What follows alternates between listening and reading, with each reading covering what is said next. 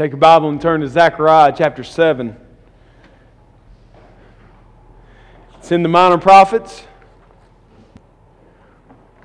Rarely ever read, seldom ever preached, but a powerful, powerful book. Zechariah, the name means the Lord remembers. There are 29 other Zechariahs in the Old Testament, so therefore we know it would have made a baby book, naming book in Zechariah's day. It would have been a popular name among the Hebrew people. And it would have been popular because the people were constantly having to remind themselves that the Lord does remember.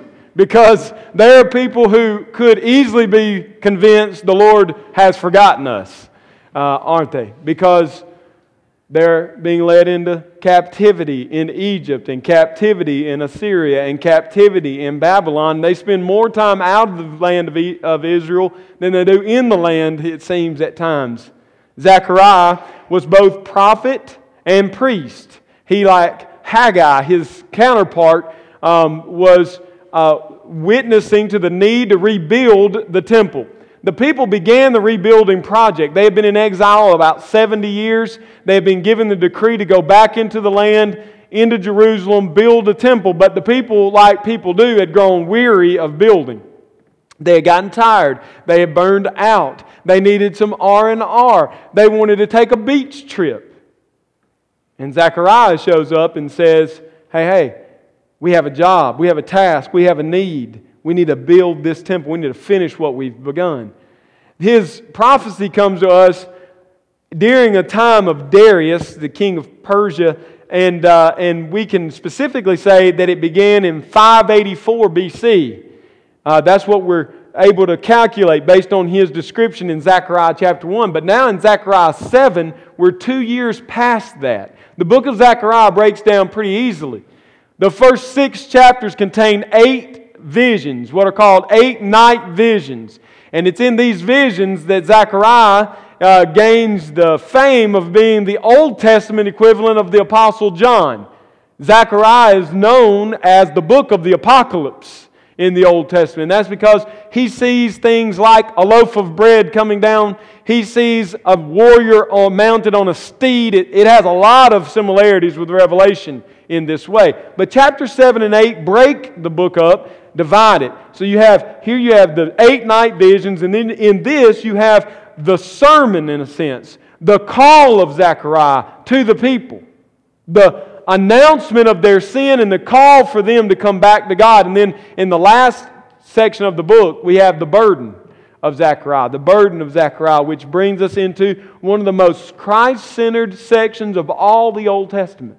Matter of fact, when I was selecting the topic, as you know, I'm in the middle of a sermon series based around the need to preach Christ from all the Scripture. It's an easy temptation. It would have been simple for me to go somewhere in the latter half of Zechariah and preach like Zechariah 9, where he prophesies directly of Christ coming in to the triumphal entry or something like that. But I didn't. I chose a harder text.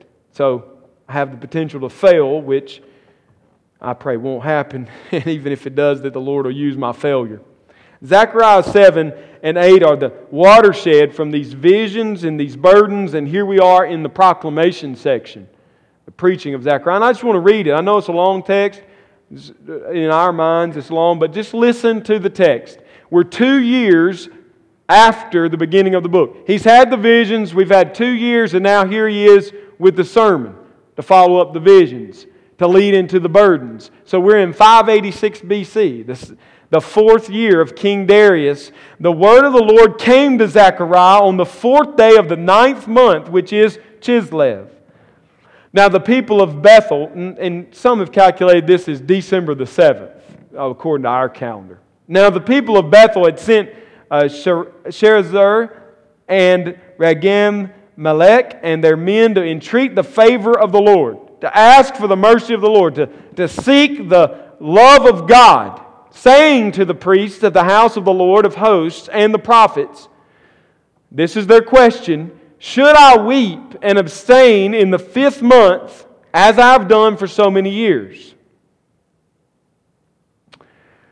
Then the word of the Lord of hosts came to me. Say to all the people of the land and the priests, when you fasted and mourned in the 5th month and in the 7th for these 70 years during your exile, was it for me that you fasted? That ought to strike fear in our heart when God asks the question, did you do this for me? The obvious answer is what?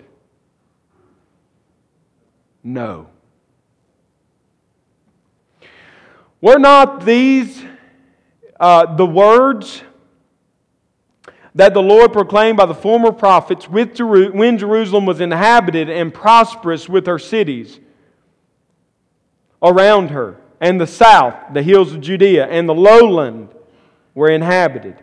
And the word of the Lord came to Zechariah, saying, Thus says the Lord of hosts, render true judgments, show kindness and mercy to one another. Do not oppress the widow, the fatherless, the sojourner, or the poor, and let none of you devise evil against another in your heart. But they refused to pay attention and turned a stubborn shoulder and stopped their ears that they may not hear. Or, as the original says, their ears got heavy so that it was impossible to hear. They made their hearts diamond hard, lest they should hear the law and the words that the Lord of hosts had sent by His Spirit through the former prophets. That was one of the jobs Zechariah had, was to remind the people of Israel of the former prophets. They're hardening themselves against the Word of God that came from these former prophets. Therefore, great anger came from the Lord of hosts. As I called, and they would not hear, so they called, and I would not hear, says the Lord of hosts. And I scattered them with a whirlwind among all the nations that they had not known. Thus the land they left was desolate, so that no one went to and fro, and the pleasant land was made desolate. This is a passage that, though it is ancient, though it is far removed from us, it's a passage that we need to hear. When I think about my life, I think of it in terms of brokenness. I don't know how you view yourself. I don't know how you see yourself. Maybe you're in the category of those who think they're pretty good and they are doing things kind of the way they ought to be done, and that you deserve the goodness of God and that you have earned the right to have God's pleasure. That's not how I see myself.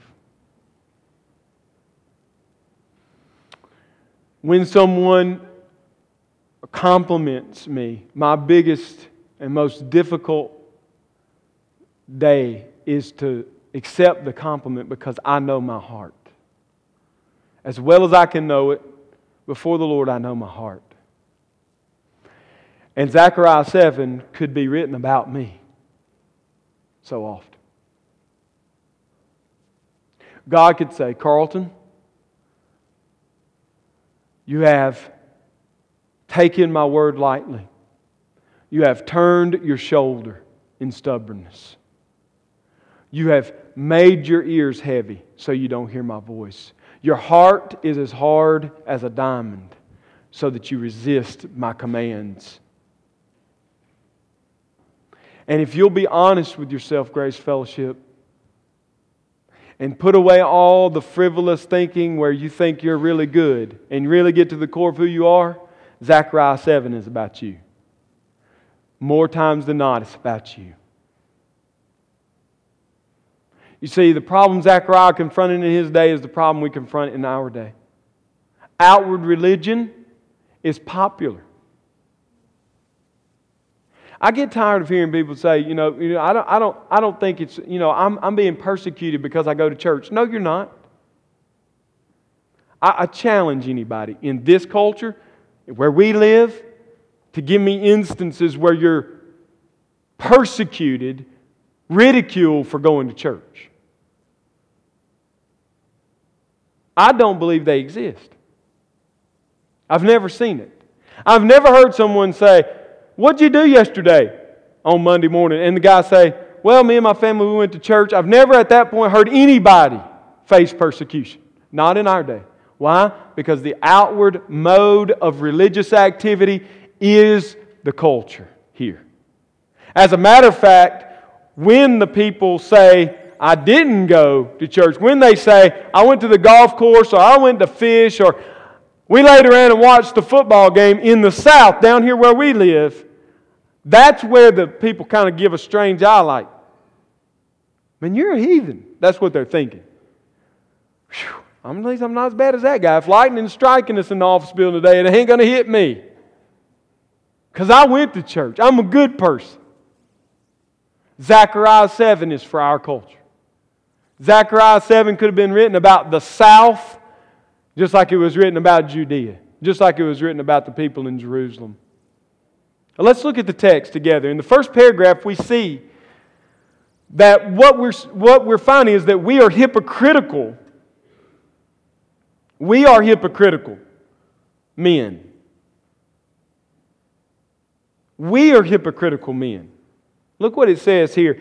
They sent this band of brothers from Bethel, the house of the Lord, that the people of Bethel sent from the house of the Lord a band of brothers to ask if they could remove the fast which they had implemented.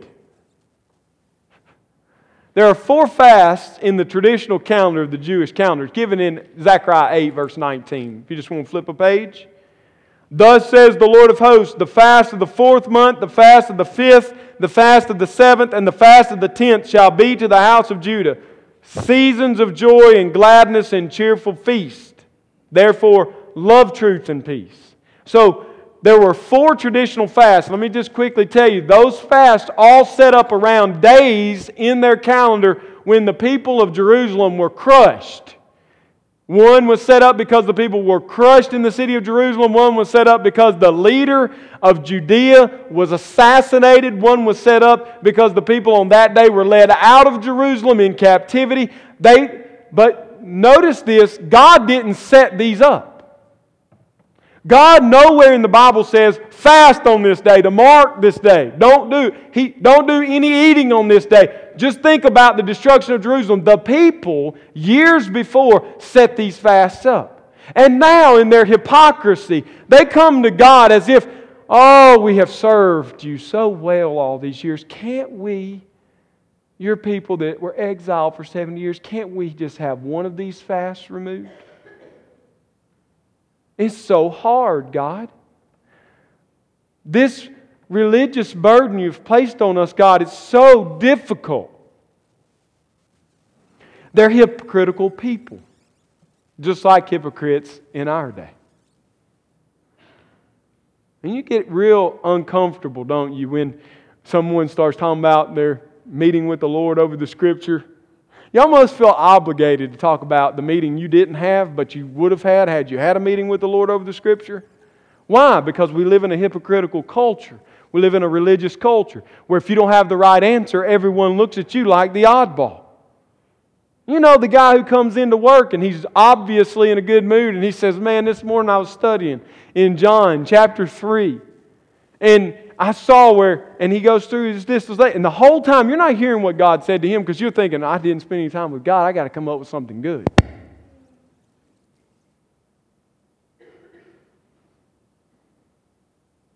We're hypocrites. Even when we do good, what was the purpose of the good? Even when we do the religious routine, why are we doing it? Are we doing it for God? Are we doing it because God deserves, has right to our devotion? Or do we do it because we know the guy's coming into the office on Monday morning and he's going to have some profound thing to say about some passage in the Bible and we better have something? I don't want to look like a loser. That's kind of the condition I see of these messengers that come from the house of God, Bethel. They stroll into the city, they go to Zechariah and they say, Zechariah, things are kind of hard. We did it for 70 years while we were in exile. Now that we're back, we're rebuilding this temple. How about we let that one go that fast? The heart is being exposed in this first paragraph. The heart of the hypocrite is being shown here. But then he doesn't stop there. He moves down in the text. Look at the next paragraph where we see that God always confronts our hypocrisy. The word of the Lord of hosts came to Zechariah and said, "Say to this people and to the priests, Joshua and the other priests," and here's what he says to say. Here's the question. "When you fasted and mourned in the 5th month and in the 7th for these 70 years, was it for me that you fasted? And when you eat and when you drink, do you not eat for yourselves and drink for yourselves? Were not these the words that the Lord proclaimed by the former prophets when Jerusalem was inhabited and prosperous with her cities?" You know, the reality is that your religious nature is exposed more by what you do without thankfulness than what you do in dedication to God. Let me make that plain to you. We know more about our hearts away from this building than we do when we're in this building. That's what the text is indicating. When you fasted, were you fasting for me? You want to know how you know whether you were fasting for me? On the days that you eat, do you eat with thankfulness to me? That's what tells you whether you fasted for me or not. Not the fast day. Everybody feels holy on the fast day. Everybody feels acceptable when they're doing something good for God. What about on the normal day? For our modern day, we might say, when we come to church, are we coming for God? We coming for God's glory? We coming for His renown? We coming that we might be convicted and brought under the weight of our need of Him so that we leave with the encouragement of the good news and the gospel? I don't know that right now, but I tell you how you do know. What happens tomorrow when you're at work, for instance? Are you working for yourself and for your family, or are you working for the glory of God? And it doesn't matter what your work is. You say, well, the pastor works for God. The priests in this text, they were working for God all those other days. No. All of Israel was to work for God. If you're a school teacher, an accountant, a banker, or whether you're the most blue collar or the blue collar, are you doing what you're doing for God? That tells you whether you're coming to church for God or not. You see how that works? So where are you? You the Monday through Saturday guy that goes to work, goes to play, goes to live without one thought, and on Saturday it dawns on you, I got to go to church tomorrow. And so you go in and say, honey, let's go to church tomorrow. What God says about that is, that's for you. That's not for me. So we're hypocrites in our very being, in our natural man. The way we stand before God in our natural man is hypocritical. Even our good is for us, not for God. That's what the text is teaching us so far. But let's keep going. When this is confronted by God, like it is in this paragraph, there is a natural man response to it. And we're going to see it in this text. A hypocritical man, when he faces conviction, responds in hard rebellion. Let's skip down to verse 11. And then we'll come back and see what God gives as an antidote, as a way of bringing our hearts in line with Him. Look what He says. But, this is a factual statement. When Zechariah said what he said, this is what they did. They refused to pay attention.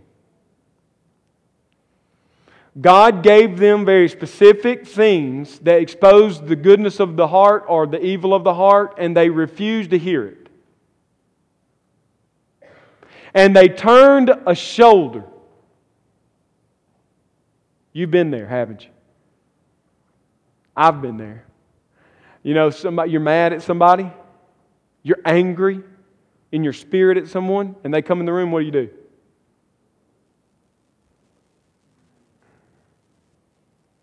God came in the room in Zechariah's day, and He told them what repentance looked like, and they did this. More than that, they turned their back and they stopped their ears. And what little thing came through hit a diamond hard. Harder than a rock. This hardness develops over time, over years of laying hypocrisy over hypocrisy. It's like a diamond in the heat of the earth. It's formed in the heat and in the pressure of the earth. It's not like a rock on the surface. You take a rock on the surface, put it down on the hard surface, harder than it, take a sledgehammer and hit it, and it crushes. And what he's saying is, with the picture of the word, is it's like I put your heart down on a hard surface and smashed it with the call of repentance, and it just withstood the pressure. Why? Because for years it had been covered in hypocrisy and covered in hypocrisy and another layer of hypocrisy, so that it got harder and more difficult for the word to penetrate it. So now you refuse to listen, turn the back, stop the ears, and by the way, while that was going on, your heart was going harder and harder and harder, so that any little trickle of the call of God that penetrates all those layers hits a hard surface and bounces off. That's the result of years of hypocrisy. Hardness. Ultimate hardness. So what is the call? I mean, we see the destruction that's coming. In verse 13, when I called them, they didn't hear me, so when they call me, I won't hear them. That's the word of the Lord to these people for their hardness. So we know that destruction is coming. They're hypocritical. God confronts their hypocrisy. They harden against His call, and now He's going to destroy them, or He has destroyed them. The reason they're in exile, the reason that they continue in exile, is because of their hardness, their rejection of God.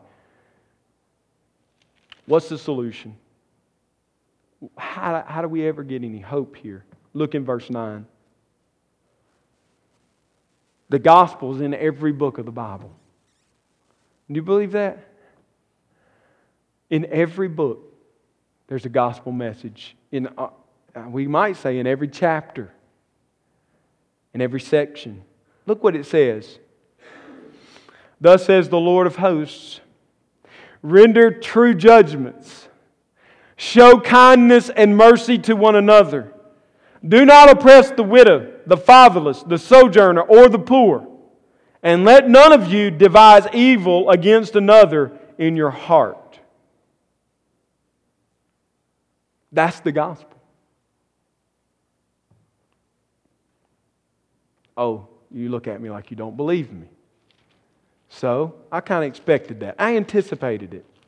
Matthew chapter 5. Because listen, the way we tell the gospel in our day is that the gospel is something that saves us, and its power really ends at that salvation. It doesn't have any impact or any change or any effect in the way we live our lives. But that's not the gospel of the Bible. That's not the message Jesus preached to the people. That's not the way God lived on this earth with us. No. The gospel has effect. And what we've seen in Zechariah chapter 7 is the effect of the gospel. It is the gospel. It's the outflow of the gospel. If you don't have these things characteristic in you, you are not in the gospel. That's really what the message is saying. So we look at Matthew chapter 5, and we're confronted with this very thing.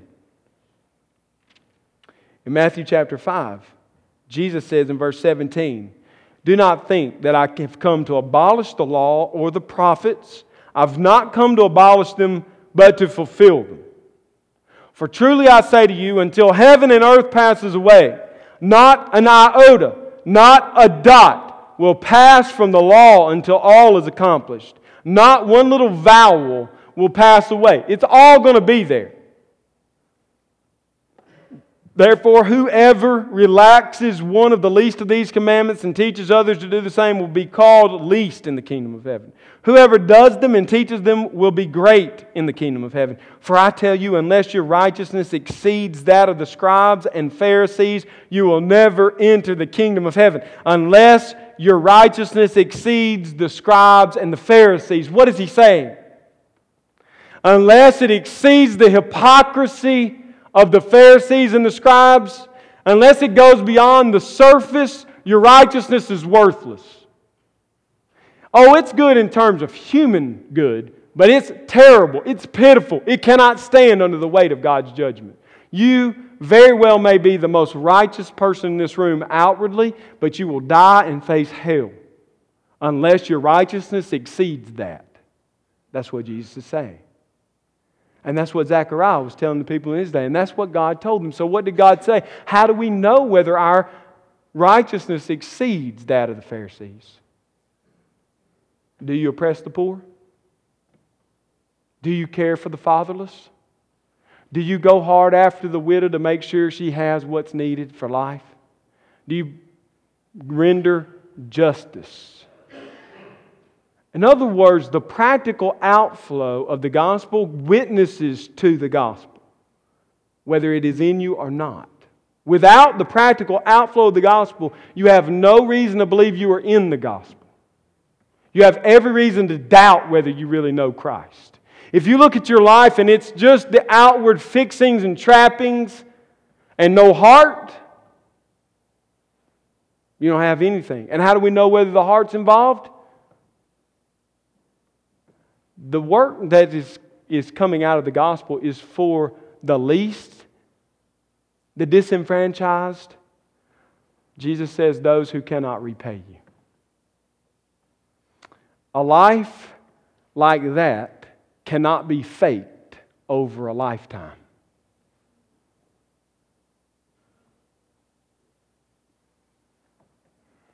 You go to the nursing home in Jacksonville and you work hard. And you sweat, and you bleed a little, and you get blisters from working, and the whole time you think, boy, I'm good, aren't I? There's not many people that would do what I'm doing right now. I mean, I'm digging these holes in this hard clay. I'm telling you, they got clay up there they can make adobe bricks out of. We ran into it, didn't we, Paul? But the whole time we were working, was our heart saying, I'm good. Man, there ain't nobody. Look at a few people showed up for this. I'm a good person. Then you were doing it for you, right? Not for God. You weren't really caring for the widow. You were caring for yourself. The test of our gospel effect in our heart is what flows out of the gospel heart.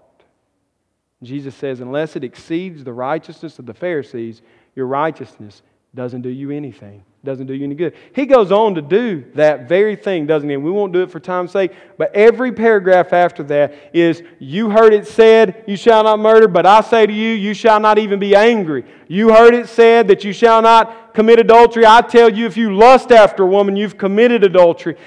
You heard that it was said you shouldn't give an oath or swear falsely, but I say to you, don't take any oaths by heaven or by earth or by the temple. Don't do any of that. Let your yes be yes and your no, no. You heard it said, an eye for an eye and a tooth for a tooth, but I say to you, don't resist the one who is evil. Don't come back after him.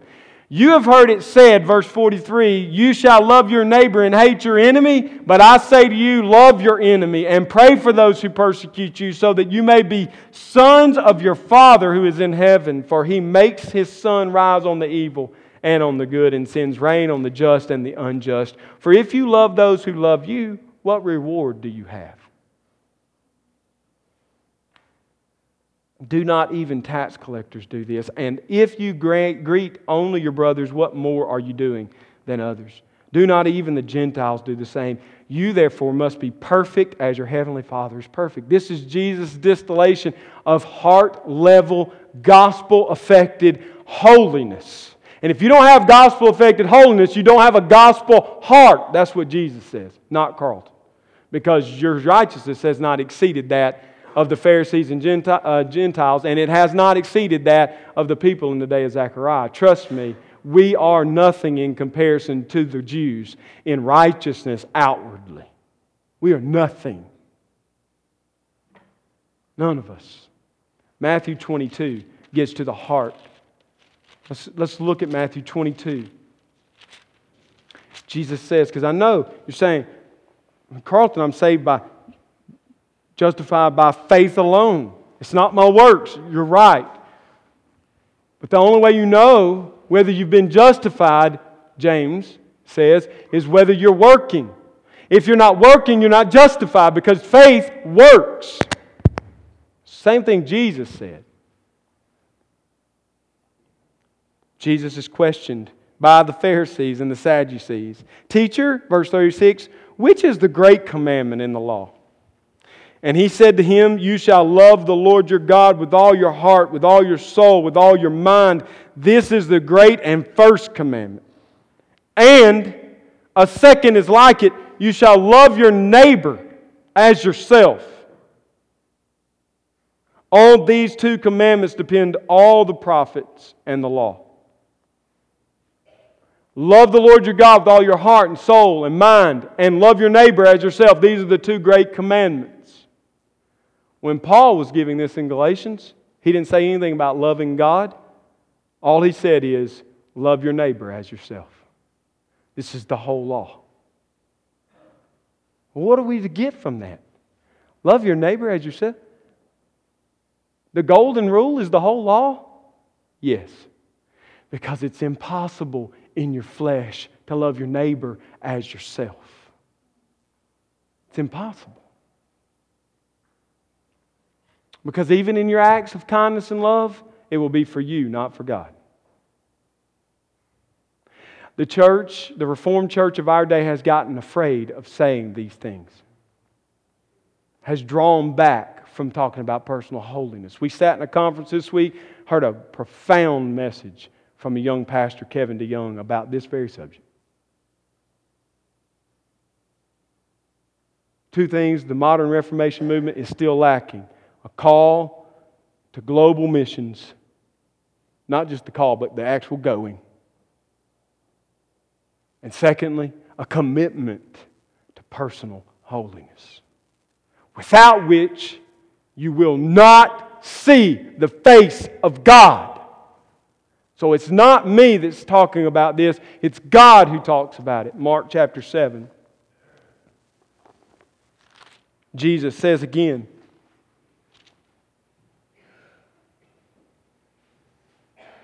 he quotes for us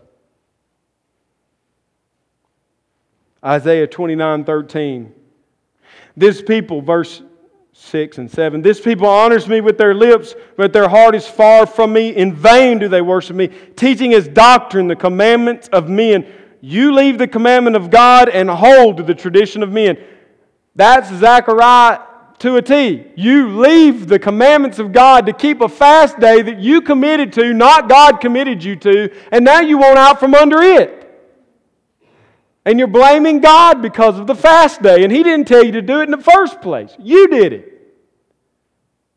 That's Him to a T. What's Jesus' interpretation, exposition of both Zechariah and of Isaiah 29, verse 14. And He called the people to Him again and said to them, hear me, all of you, and understand. Don't turn your back on me, He's saying. Don't close your ears. Don't let your understanding go dull. There is nothing outside the person that going in can defile him, but the thing that comes out of a person defiles him. And when He had entered the house and left the people, His disciples asked Him about the parable. He said to them, then are you also without understanding? Do you not see that whatever goes into a person from the outside cannot defile him, since it enters not into his heart, but his stomach, and is expelled? Thus He declared all food clean. And He said, what comes out of a person is what defiles him. You want to know what it is that proves you don't have the gospel? What's coming out of you? That's what Jesus says. For from within, out of the heart of man, comes evil thoughts, sexual immorality, theft, murder, adultery, coveting, wickedness, deceit, sensuality, envy, slander, pride, foolishness. All these evil things come from within and they defile a person. It's not your environment that's sinful. You're sinful, Jesus is saying. The reason sin comes out of you is because you're not in the gospel. Zechariah would say it this way: forget your fast days. You do it for yourself anyway. The proof that you're doing it for yourself anyway is what you're doing the rest of the time. You eat unto yourself, not unto God, and you don't care about the widow, and you don't care about justice, and you don't care about the poor. You could give a flip about the widow. You don't have the gospel.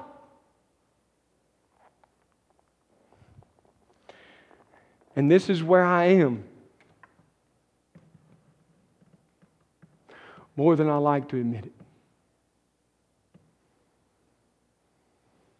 Evil flowing out of the heart.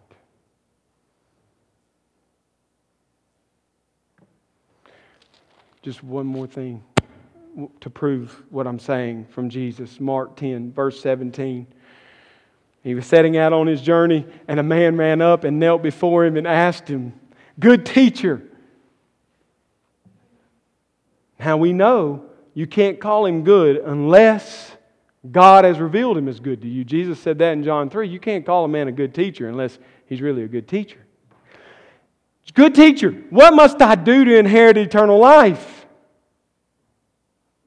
Jesus said, why do you call me good? No one's good except God alone. You know the commandments. Do not murder, do not commit adultery, do not steal, do not bear false witness, do not defraud, honor your father and mother. The righteous tablet of the 10 Commandments.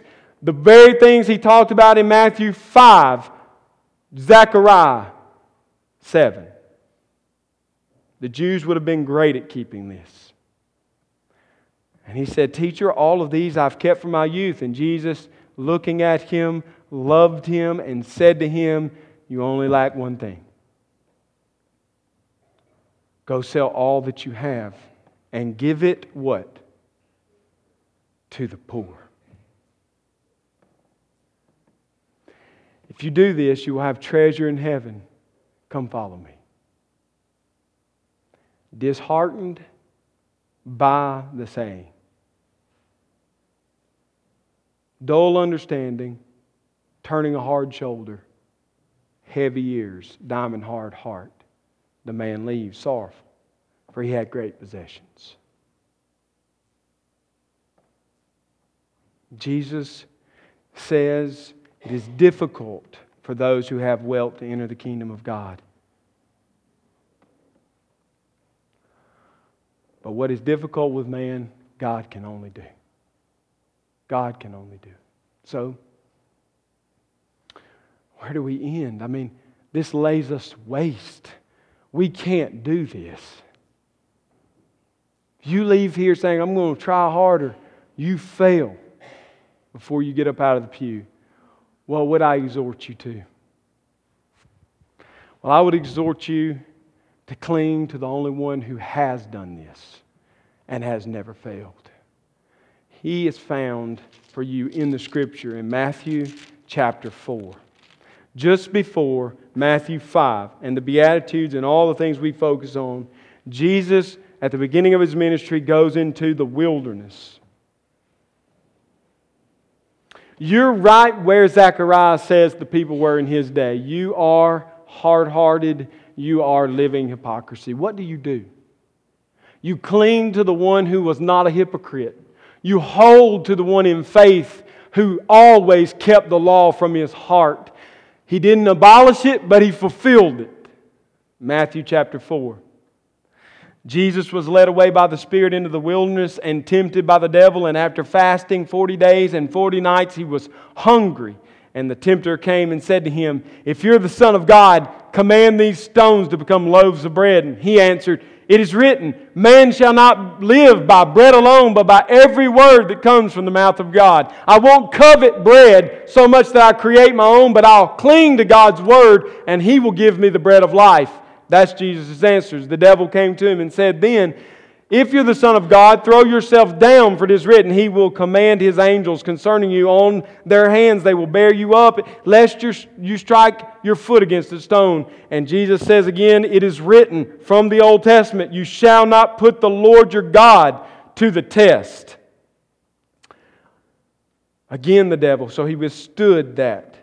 Again the devil took him to a very high mountain and showed him all the kingdoms of the world and their glory. And he said to him, all these I will give you if you will fall down and worship me. And Jesus said, begone, Satan. For it is written, you shall worship the Lord your God, and Him only shall you serve. And the devil left him. And behold, the angels came and ministered to him. You want to know how it is you move from hypocrisy into true law-keeping? From a gospel-oriented heart, you hold on to the one who kept the law. His righteousness becomes your righteousness. His acceptance by the Father becomes your acceptance by the Father. His standing before the throne of God becomes your standing before the throne of God. Or it's like a man who goes on a journey and finds a treasure. And having found the treasure, he takes the treasure and buries it in a field and sells everything he has so he can have the treasure. It's like a man who finds a pearl with great price and he sells all that he has to have the one pearl of great price. What I'm telling you is you pull back the layers of facades of hypocrisy and say, I am a dirty, rotten scoundrel of a man.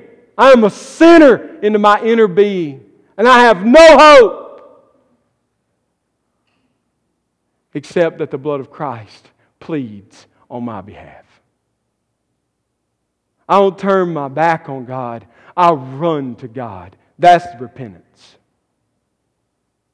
The call of repentance is turn your back on yourself and run to God, not turn your back on God and crawl deeper into the hole of yourself. Listen, you can't morally improve. You can't become acceptable. On your merit, you must cling to Jesus Christ. And when you cling to Jesus Christ, you will care about justice. You will feed the poor. You will take care of the orphan. You will minister to the widow. And you will invite those into your home who cannot repay you. Because that's how a gospel heart works. The problem is not that we need to try harder to be good, but rather we need to be in Christ, having His grace work in and through us. So that we can give God-ordained effort by the gospel towards holiness. That's the call. The only question left is, will you come to Him? I remember when Bobby Bowden was sharing his testimony. He said that and just honestly, I don't really like hearing most of the time coaches give their talks because they make it kind of trite, honestly, a lot of times. So I didn't have high expectations for Bobby Bowden, to be honest with you. I'm not a Florida State fan, and Free Shoes University has never impressed me. He said, when I was at Howard playing baseball, I was an average hitter at best. My senior year, my last home game, I hit a ball as hard as I've ever hit it. The ball sailed to the outfield and rang off the top rail of the fence back into the field of play. I'm running, I'm digging from the time it left because I know I'm not strong enough to hit it out. I've never hit the ball out of the ballpark in my life. I know it's not going out. It's deep, though. I got a shot. I'm fast, and I'm running. And I round first and head for second, and I look out the outfield, and they're still running after the ball. Around second, my coach is waving me to third, and around third, into home. I slide into home. My mama's behind the plate cheering because her baby boy scored. He hit a home run in the park. My teammates are greeting me. And all of a sudden, I got this eerie feeling because out of the corner of my eye, I saw the first baseman saying,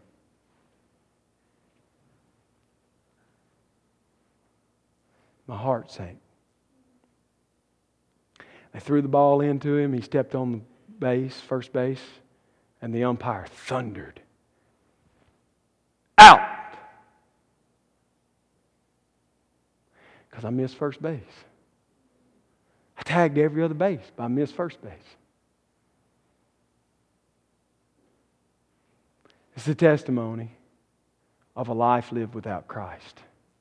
A good life, a righteous life. No Jesus. Means you missed first base. It means second, third, and home mean nothing. You're out. You're out. So some of you have heard this message and you say, I'm a good person. But I would say you need to know, are you in Christ?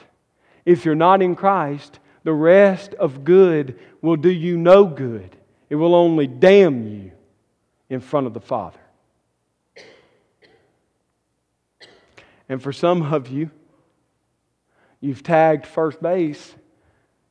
The ball is still ringing off the top rung of the fence and you're standing on first base. You're saying, I'm in Jesus. I'm saved. And very well you may be, but what confidence do you have? You keep doubting your salvation? Could it be that you're not running by the grace of God in Christ toward home? You're just standing. You're just hanging out. I don't know where you are. God knows where you are. And it's my prayer you will examine through Him where you are. Have you missed first base? You're a good person and therefore it all's for naught? Or did you hit a ball and run to first and stop? Neither is acceptable. Neither is the call of the gospel, but rather to run in Christ toward home. Run in Christ toward home. Zechariah would say, don't turn the shoulder. Don't close the ears. Don't harden the heart.